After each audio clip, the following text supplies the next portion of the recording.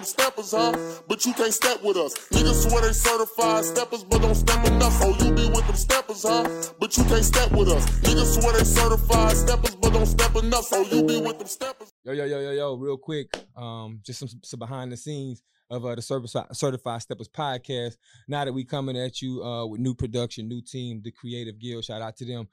We kind of just wanted to give y'all a few minutes and let y'all get to know us a little bit more since we haven't done that. You know, it's crazy to say we on episode 22, bro, and we just now introducing the people to us. But I figured what better point than now. So I'm gonna start with you, man. I'm gonna ask you, like, basically just strip yourself naked, talk about, you know what I'm saying, quickly just your upbringing, how you got to being smooth on Certified Steppers podcast. Shoot, well, I'm from Marksville, Louisiana. We'll be both from Marksville, Louisiana. Yeah. I got the name. I had long hair. I could get up to all kind of females. Everywhere I go, females be like, "Oh, it's Lloyd," and I cause all kind of ruckus. So my homeboy, your brother Wesley, started calling me. Well, it was J Smooth at first. Yeah. And they shortened it to Smooth. Yeah. People ran with it. Hey, also you was Charger Boy. Yeah, Tell them how they don't remember that name, but kind of give them the story behind it, because I think you ran through like 3 Chargers. Nah, 2. Two. Yeah, 2. Yeah. I had a Charger when they first came out.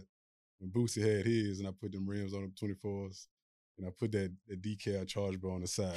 Yeah, and I was like a little local celebrity.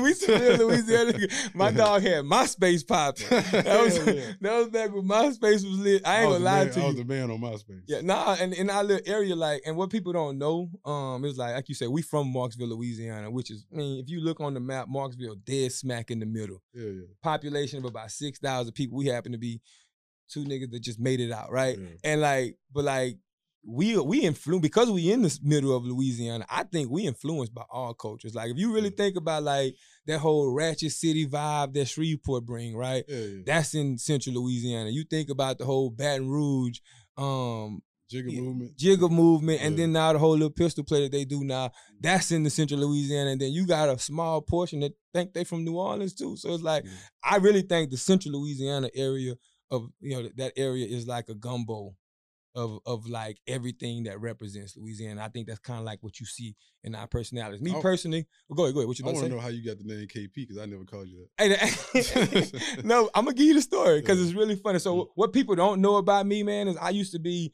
this enormous fat ass. He know it. I was a big fat ass kid, man. So just to kind of paint the picture, in the 6th grade, I was about 5'5", maybe 218 pounds. In the 9th grade, I was 6'3", 187 pounds. So you can kind of imagine the level of fat I'm talking about in the 6th grade. But the name was my partner Marcus, actually. I'm gonna say his name because I know we don't do that. But my partner Marcus, his daddy, man, like we would always go to his house and hoop. And he was like, "There he is, Big KP, Kitchen Patrol." And that was when I was fat.